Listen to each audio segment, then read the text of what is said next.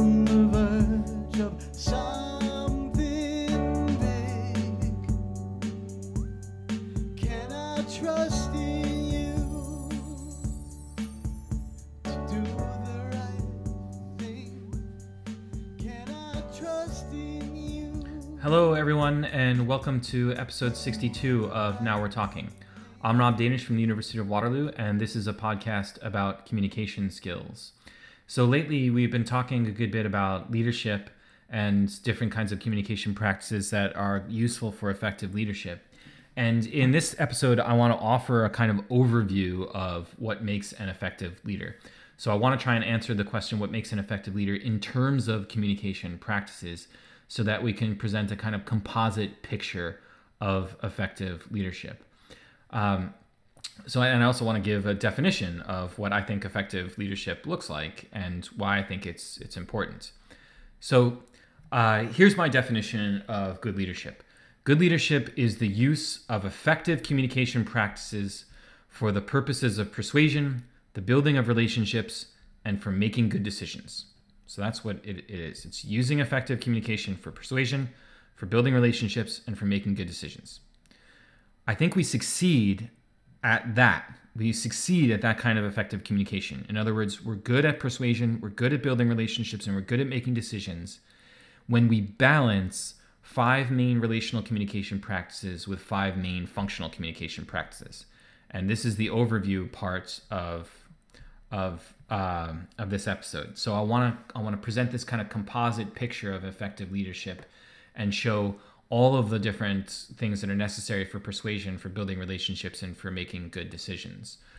So if I were a human resources manager, and I'm not, but if I were in HR or one of those executive recruiting teams or an executive recruiter, what I would have on my desk whenever I interviewed someone for a leadership position, I would have these kinds of relational communication practices and these functional communication practices, and I would look at those 10 things together, and I would look for a candidate that showed evidence of possessing as many of those 10 attributes as possible and a good balance between them. So I think what's more likely, so there are a lot of 10 things is a lot. So odds are someone that's in a leadership position is good at a few of these things. They likely got to their position because they were good at a few of these things. And those things sort of drove their ascension up the kind of leadership ranks. But a really exceptional leader can balance the functional and the relational. And I think that's more rare. And it's unfortunate that it's so rare, but it's likely because the functional and the relational require different sets, very different kinds of skills. And so oftentimes someone that's good at functional communication practices are not as good at relational ones, or vice versa. So we have to keep that in mind. Okay, anyway, so effective leadership requires us to balance the relational and the functional in order to persuade, in order to build relationships, and in order to make good decisions. So what are the relational communication practices? I'm going to give you the 5 first as an overview, and then I'll talk about each one in particular. So first, we speak in terms of values, not facts. Second, we resonate, or we use resonance. Third, we ask good questions. Fourth, we listen and support. And fifth, we include. So I want to talk about each of those in terms of communication practices.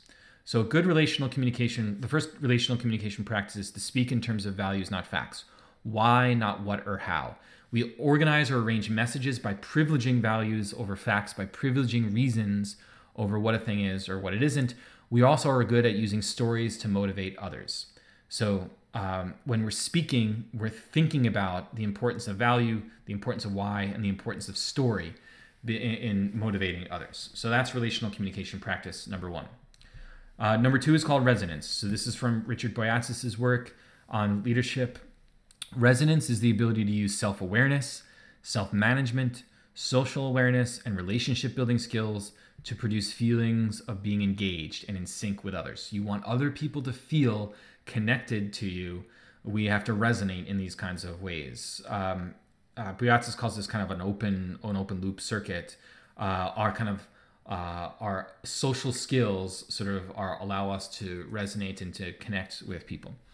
Third, we ask good questions. We ask good questions by engaging in humble inquiry, which I talked about before on this podcast, by drawing people into conversation. We ask good questions by privileging dialogue over transactional communication. So we're looking to engage with people, not just get information from them. We also ask good questions whenever we catalyze transformative conversations, which we talked about in the last episode. So we ask good questions. Fourth, the two most important and foundational interpersonal skills are active listening and active support. Good leaders know how to do both. They're good at active listening. They're good at active support. We talked about both of those in previous episodes of this podcast. Fifth, we know how to include others. Inclusion involves creating shared meanings, creating a shared language, creating shared goals through inclusive communication practices. I haven't yet really done an episode on inclusive communication practices. Hopefully I will shortly, but that's also necessary for leadership. Now, the purpose of those 5 relational communication practices is to connect with others.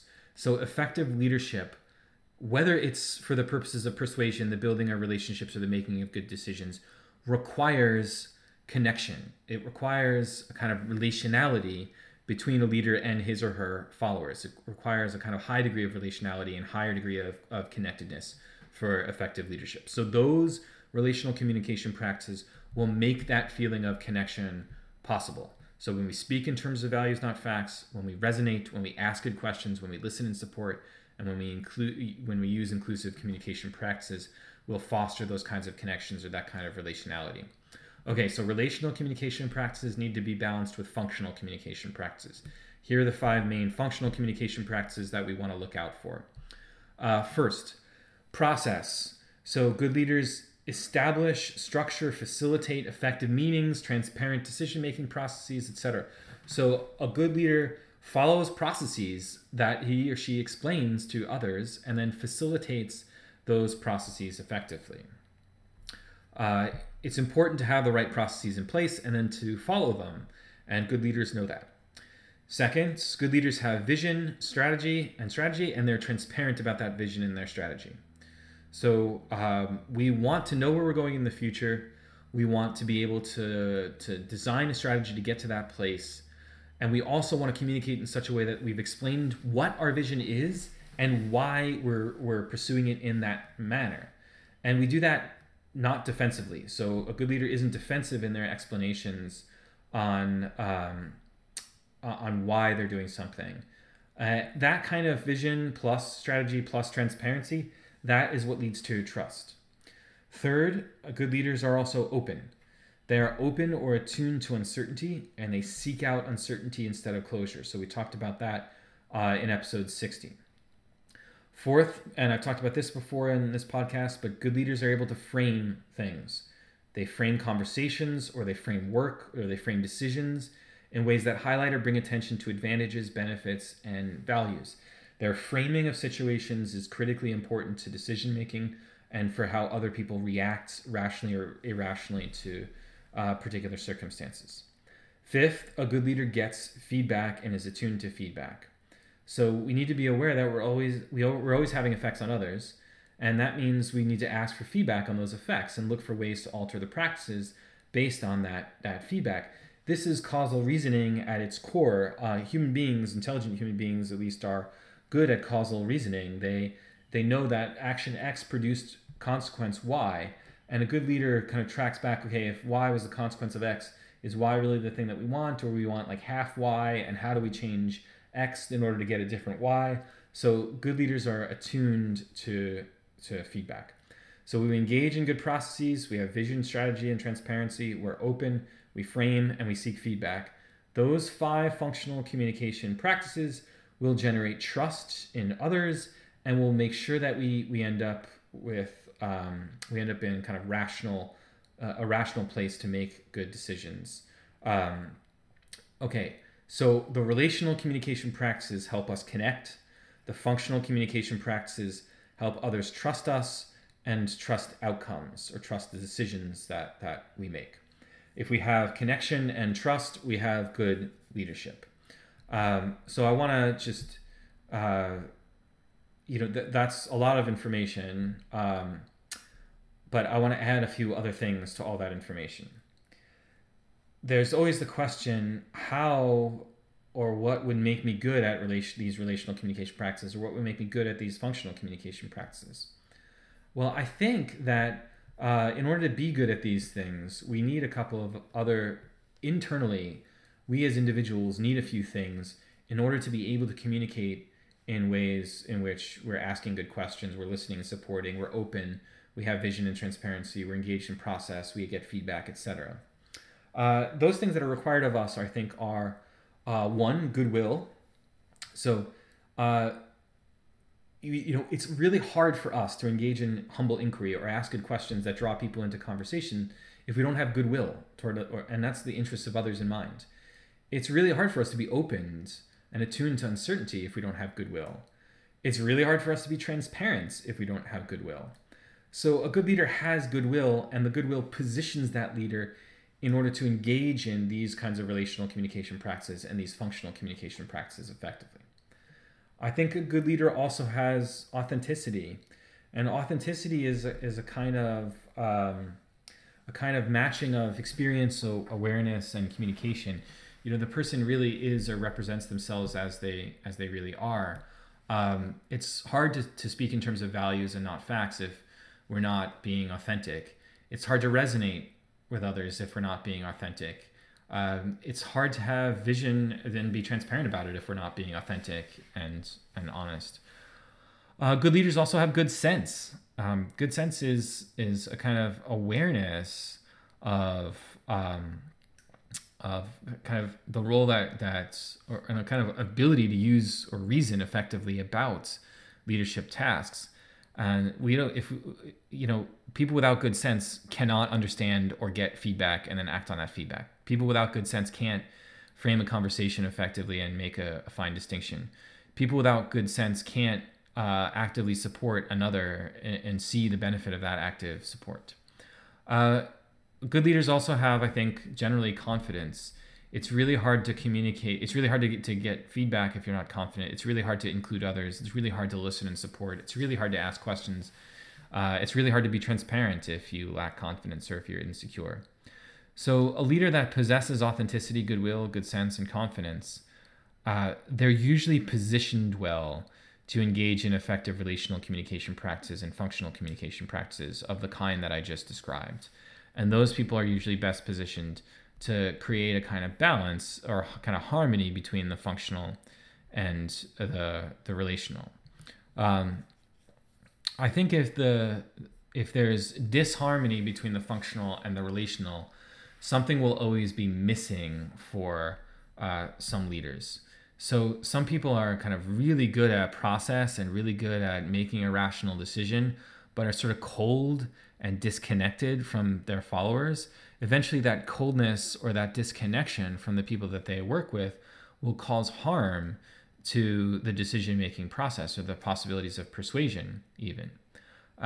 Some people are really kind of emotive and good, nice to be around. Everyone wants to always be around them. They're kind of in sync with others all the time, but then it's a kind of mess when it comes to a functional task of making a decision. Those people can be all over the place, or meetings can go awry, or it's too much time talking about their feelings, etc. And it can get frustrating because nothing gets done. So the reason usually one or the other of those hypothetical people usually rise to their position of leadership is because it really does matter that they have these skills in relational communication or functional communication. But without the balance, it's really hard to. Without balance, would be hard for me to describe that person as an effective leader. So I think you need. What I'm trying to make clear is that effective leadership communication involves balancing relational with functional communication tasks and practices. And in the absence of that balance, someone can still be relatively good at one or the other of these sets of practices and really engage people or really make good decisions.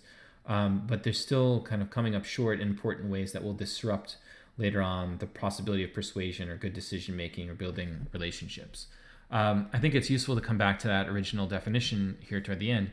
Good leadership is the use of effective communication practices for the purposes of persuasion, the building of relationships, and for making good decisions. You don't persuade without the kind of connection made possible by relational communication. You don't persuade without the kind of reasoning, transparency, process, openness, framing, and feedback of functional communication. You don't build relationships without the relational communication practices I described, but you also don't build effective work relationships without functionally pursuing goals and actually achieving those goals. You don't make good decisions without a sense of connectedness or without a sense of trust in process and in reasoning that comes from functional communication. So those outcomes, good decision making, good relationships, and persuasion, are achievable with the balance between the relational communication practices and the functional communication practices. So when a leader can kind of balance those things, I think he or she maximizes their ability to be persuasive, to form relationships, and to make good decisions. Some of these, so this gets more complicated. What can happen now is that, I'm not going to do it in this episode, but what can happen now is that we can break down each of those 5 main communication practices into a set of performance indicators, whereby we say something like, speaking in terms of values, not facts, why, not what or how, and using stories to motivate others. That requires being able to articulate a story with a challenge or choice and a plot. It involves knowing that when messaging your company or your followers, you need to place why claims before how or what claims. So the why gets privileged in the organization of the message. It's the same for vision and transparency. We articulate the end goal for our group, and then we give the group reasons why we want that to be the end goal in a non-defensive manner. So we can perform each of these practices or indicate how each of these practices are performed, and then measure whether or not we're actually engaged in those practices. So if I wanted to be, if I was kind of moving up as a leader institutionally, I would ask for some feedback on these, on the relational communication practices and the functional communication practices. And I also want to know how I could get better, how I could perform each of those more effectively. Presumably, if I performed each of those more effectively, then I'd be an even more effective leader. That's the kind of gamble here.